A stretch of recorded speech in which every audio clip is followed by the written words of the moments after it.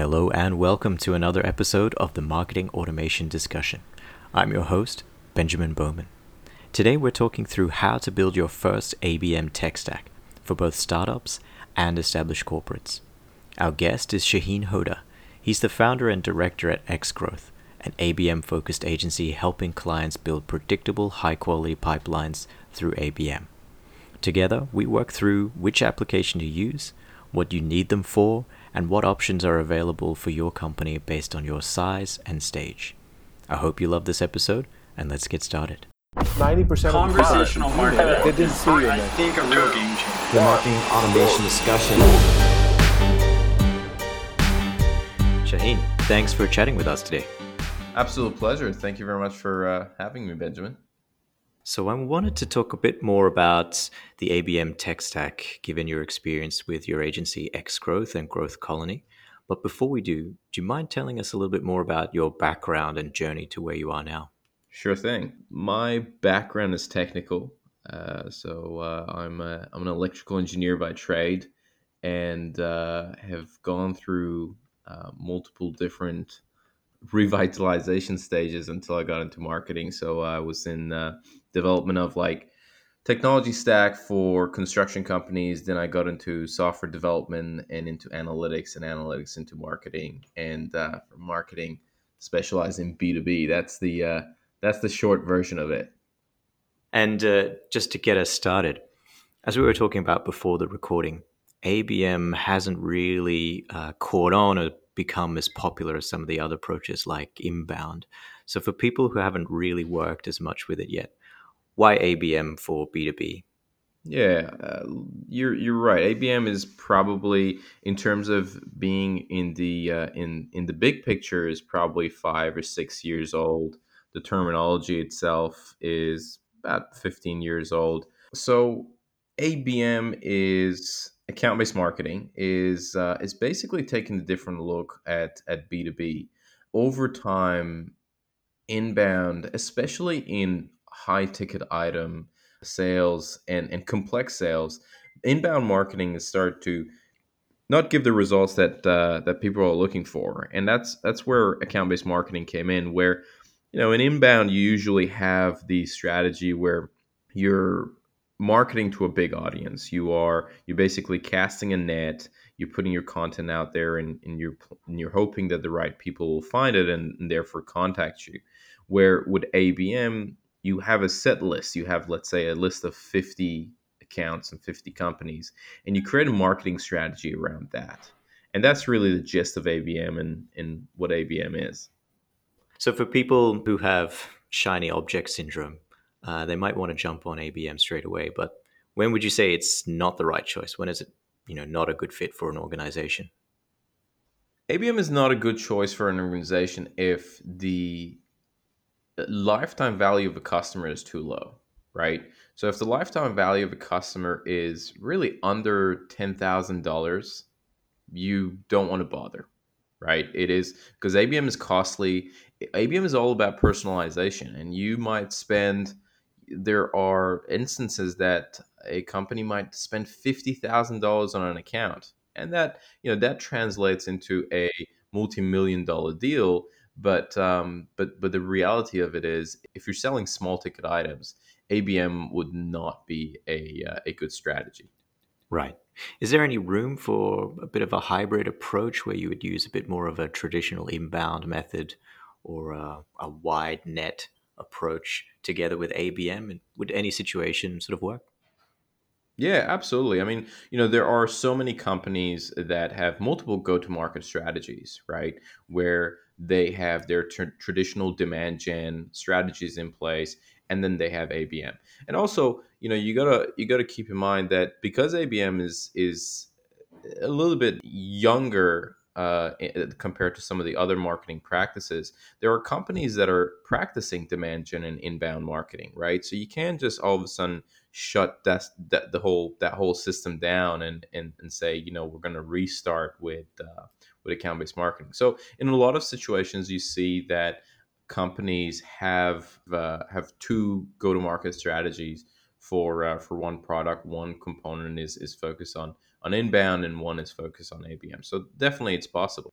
So imagine we've decided to change or update the organization's tech stack to support ABM.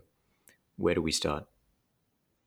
I think with regards to ABM tech stack, there's probably four steps to it, right? The very first step is you want to automate your sales, right? You want to automate the way sales reaches out to the accounts that you're targeting. That's usually in the industry known as sales engagement platforms. Combining that with another tool, another category of tools called sales prospecting tools, and that's the first step, right? Where you are automating the way you're sending out your emails, you're automating your outreach. These are tools in this space. When you're looking at if you're a smaller organization, you're probably looking at outreach as a sales engagement platform, which again allows you to automate those emails that you're sending out, combined with another tool which is like a sales prospecting tool like Lucia, where you can extract information and data about the prospects that you're sending out. So their email addresses, sometimes their phone numbers, whatever it is, right? So that's the first step. The second step is, okay, so we've created a system and a process, and we've implemented a tool for sales to reach out to these accounts that we're targeting. The second step is, all right, now we want to know a little bit more about these accounts. So we want to generate a little bit more insight. Are they coming to our website? What are they searching for on the web? So that's the second step, where you are using intent data, and usually this intent data is IP based. So you're using intent data to better understand your client. So to maybe I'll elaborate a little bit on that. There are tools like lead feeder, right? So lead feeder, what it allows us to do is you install the pixel on your website, and it identifies the companies that are looking at your website and the pages that they're looking at based on their IP address. So if you're targeting certain companies, lead feeder allows you to identify whether those companies are interacting with you as well. Are they coming to your website? Are they looking you up? So on and so forth. The other component that, and by the way, that is usually known as first party data. So that's the data that you own. The next component is third party data. So using tools like Bombora to identify what are these companies that we're targeting looking on the web. What are they searching on? Are they concerned about the problems we're trying to solve? So that's kind of the summary of the second step, where again you're generating more insights about your accounts. The third step in terms of your engagement with your accounts that you're targeting is, now we want to engage with these accounts. So this comes in the form of running IP targeted ads. So again, the IP of the companies that you're going after. There are tools that can help you show them ads based on their IP address. A tool that is probably, it's pretty efficient for smaller organizations. It would be something like Listen Loop. Or you want to start doing personalization on your website. So what that means is, who is looking at your website. The next step is, all right, do we want to introduce an element of personalization? It's a fine line. You can get creepy in that in that regards, but if you have their company logo and company name and everything on the website, all of a sudden it comes off a little bit too heavy. But you can definitely introduce certain amount of personalization, such as, if they've looked at your website multiple times, then you can optimize them. In the third or the fourth time, your case studies are a lot more visible, because they're obviously, the intent from their side is a lot more. Your pricing page is more visible. So those are the other components that you could personalize for those accounts. So that's really the third step, where you start to engage with the accounts that are coming to your website. The fourth step, and this goes hand in hand with the maturity of ABM, is when somebody starts to look at some of the juggernauts of ABM, some of the big tools that kind of encompass all the things that we talked about.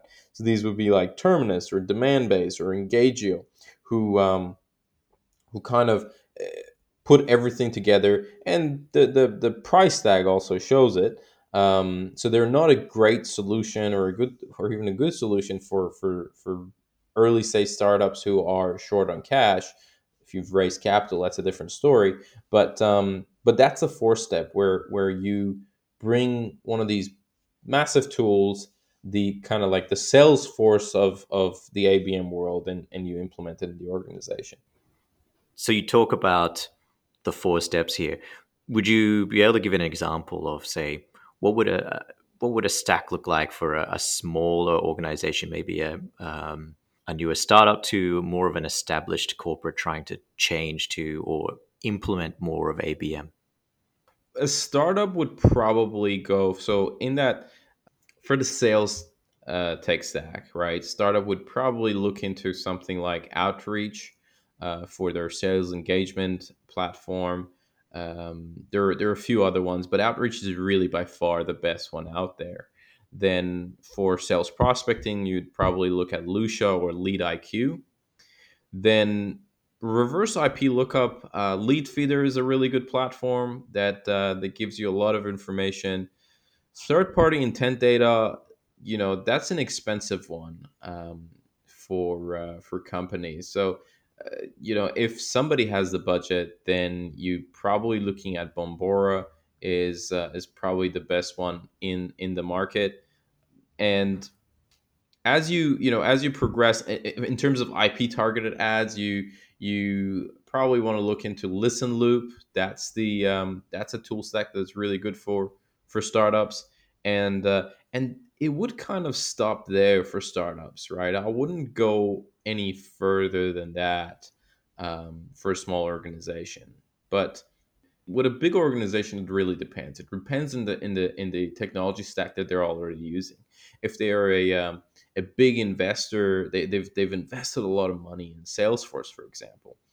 You probably want to look into tools that integrate with that. So instead of Outreach, you're going to go with SalesLoft, which is designed for Salesforce.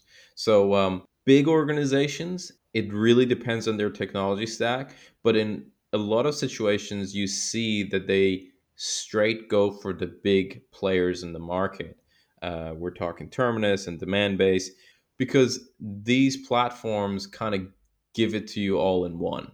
They're very expensive, extremely expensive, tens of thousands of dollars a year, but it puts everything in one place. And in a lot of situations, they have integrations from some of these tools that I've mentioned. They don't, you won't see it, but they're definitely there. They won't openly talk about it. But yeah, for a big organization, it really depends. Coming back to the four steps, some people listening may not actually understand what a lot of these tools do. So I've worked with some organizations where they're looking at ABM and they've never even heard of an automated outreach tool or don't understand how it works. How would you describe each of these steps and what their major function is? So the first step is you need to enable your sales team and automate that process so that they can reach out to the accounts that they want to reach out, right? This could be through email, this could be through any channel that they're going to utilize, right? So that's the first step, automating your sales outreach process to some degree. The second step is identification and generating insight on the accounts that you're going after. That's what I talked about, reverse IP lookup, where you see the IP addresses of the companies that are visiting, use third party data in order to see what these accounts that you're going after searching on the web. So the second step is understanding and generating more insight about the accounts that you're going after. The third step is being a little bit more proactive. The third step is, all right, now I want to show ads to these organizations. This is where marketing really comes in. The marketing department takes a big role. So they start showing ads to the organizations that sales is targeting. They create personalization on the website based on, so we know now who are the companies that are visiting our website. In the third step, you say, all right, can we create a more personalized environment on our website, right? So the third step is personalization for the companies that you're going after. The third step is really maturity. Really, it's the step that the big tools come in, right? And you have a look at your tool stack and you're like, all right, look, we pretty much have exhausted what these other tools are capable of doing. Now we want to move to one of the more mature players. Yes, we're going to pay a lot more, but the efficiency and time that we're going to save and the efficiency that it's going to bring to the table is worth it. So the fourth step is really looking at those big tools like Demand Base and Terminus, and incorporating those in your organization. And at that stage, ABM is a pretty mature thing in the organization. What would you say are some of the pitfalls people get into when they're trying to build out their stack? I think the biggest challenge for people, look, we're all guilty of this, right? We love a shiny tool. We love tools in general as marketers. And this is a big challenge for companies who look at ABM as something that a tool will solve, right? So it's just like a CRM. Your sales is not going to improve, or your customer experience is not going to improve by you just putting a CRM in place, right? That's never going to happen. And it's the same thing with ABM. If the company doesn't have the maturity, doesn't have that account based lens of looking at things, because you see, in account based marketing, things are going to be slower. You're going to be generating less opportunity, less number of opportunities. There are going to be more qualified opportunities, but it's going to be a smaller number. It's also going to take a while for these opportunities to come about. So if the company doesn't have the maturity, if it hasn't gone through that change management, what tends to happen is they jump at implementation of tools too early. And the next thing that people say is, okay, 6 months down the line, it didn't ABM doesn't work for us, right? Because ABM is associated with. On the reverse side, do you see any good role models out there of, for example, a fresh startup or a really established player implementing ABM in a really good way? And is there anything that we could learn from these people? Yeah, I think there are a few. I think what you're going to see, some of the best practices that you see right now in the market come from organizations who preach about ABM, right? So you would see, for example, Engagio is a good example. Topo is they're not a tool platform, but they're a consultancy for ABM. They're like a Gartner for ABM. Outreach again is a great example. Clutch.co, the directory is a good example. The first thing that I want to point out is it's really hard to see ABM from outside, right? It's like an iceberg. There is just so much that happens and you only see the tip of the iceberg. But Clutch, for example, did these campaigns where they wanted agencies and service providers to advertise on Clutch. The value prop being, you're gonna get more clients, you're gonna be much easier to be found. So what they did as a result was they identified the agencies that they want to target, and they sent them a very beautifully designed maze. We're talking like a big maze. We're talking, like meter by meter, right? And it was thick. It was in a glass box, and you could see the maze. And the whole story was that they would put a mark, and you said, and they would put the logo of the company at the beginning of the maze, right? And they would show that there were so many ways. In the center of the maze was the customer. There was so many ways to get to your customer, and it's extremely difficult for you to get to your customer, for your customer to get to you. And then there was one path that they highlighted with red that was the easiest way to the customer. And the message was that clutch is the easiest way to the customer. Now, really interesting way to imply that, very engaging. It looked really good. You could hang that on your wall. That's how good it looked. But the whole point was they were trying to impress agencies and say, "Hey, why don't you engage with us?" And they followed that up with calls, followed that up with emails in order to get agencies. One of the things that we did was we had a client and they were focusing on certain number of accounts, and in those accounts they were targeting the CIO and the CEO, right? For the CIO, there was an ebook bounded it very nicely related to an area that they were interested in, and we thought that the CIO would get value from, right? Send the ebook to them, printed, and with that there was a letter that said we also contacted the CEO. For the CEO, we sent a box of cupcakes, right? And the cupcakes on top of the cupcakes it said Google your name. And on Google, we bought their name as a keyword. So there was a landing page waiting for them. So when they Googled their name, they would see our ad at the very top. And when they would click on it, there would be a landing page with the company logo and our client's logo. And there was a video over there saying, "Hey Benjamin, thank you so much for coming through. Hope you enjoyed the cupcakes," and then going into the pitch. That's just the tip of the iceberg. You don't see all the preparation, the coordination that you needed to have in order for sales to send the right email, the automations for it to be in place that they don't go off at the wrong time. All of those components is so detrimental if you get it wrong and very hard to get right. It's an interesting point when you bring up these sort of clever ways of being really creative. Have you seen anyone leverage more of an automated approach to that creative point of their ABM campaigns?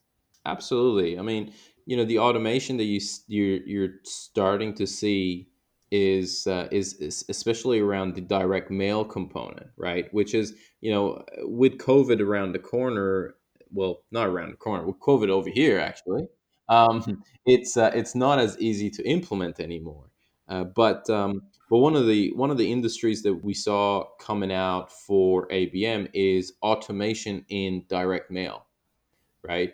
And dimensional mailers as well. So that you implement a integration with your CRM, and you say, hey, when a client closes with us and they become a client, and that is marked in the CRM, I want to fire an event that tells our direct mail automation system to send them a bottle of champagne without us bothering at all.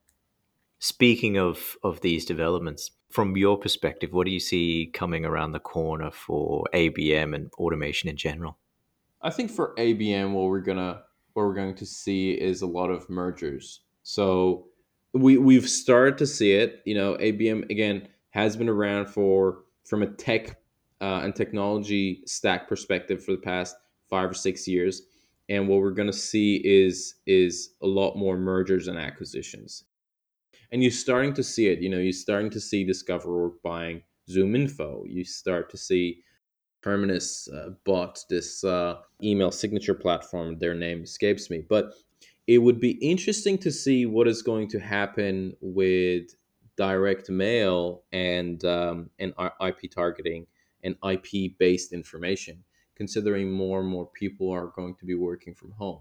That is addressed to some degree by the fact that especially big organizations have like a VPN system, and they're going to be logging in through the company portals. But it would. I don't think anyone has an answer to that yet, but it will be interesting to see how that industry is going to evolve. And just before we wrap up, for people listening, how should they reach out and connect with you? You can find me on LinkedIn. So you put Shahin Hoda. I haven't come across someone else who's called Shahin Hoda, so that's really easy to find me there on LinkedIn. Also, if anyone has any more questions or want to connect, they can find me at Shahin at xgrowth.com.au. Awesome. Thanks so much for coming on and sharing this information with us today. My pleasure. Thanks for having me.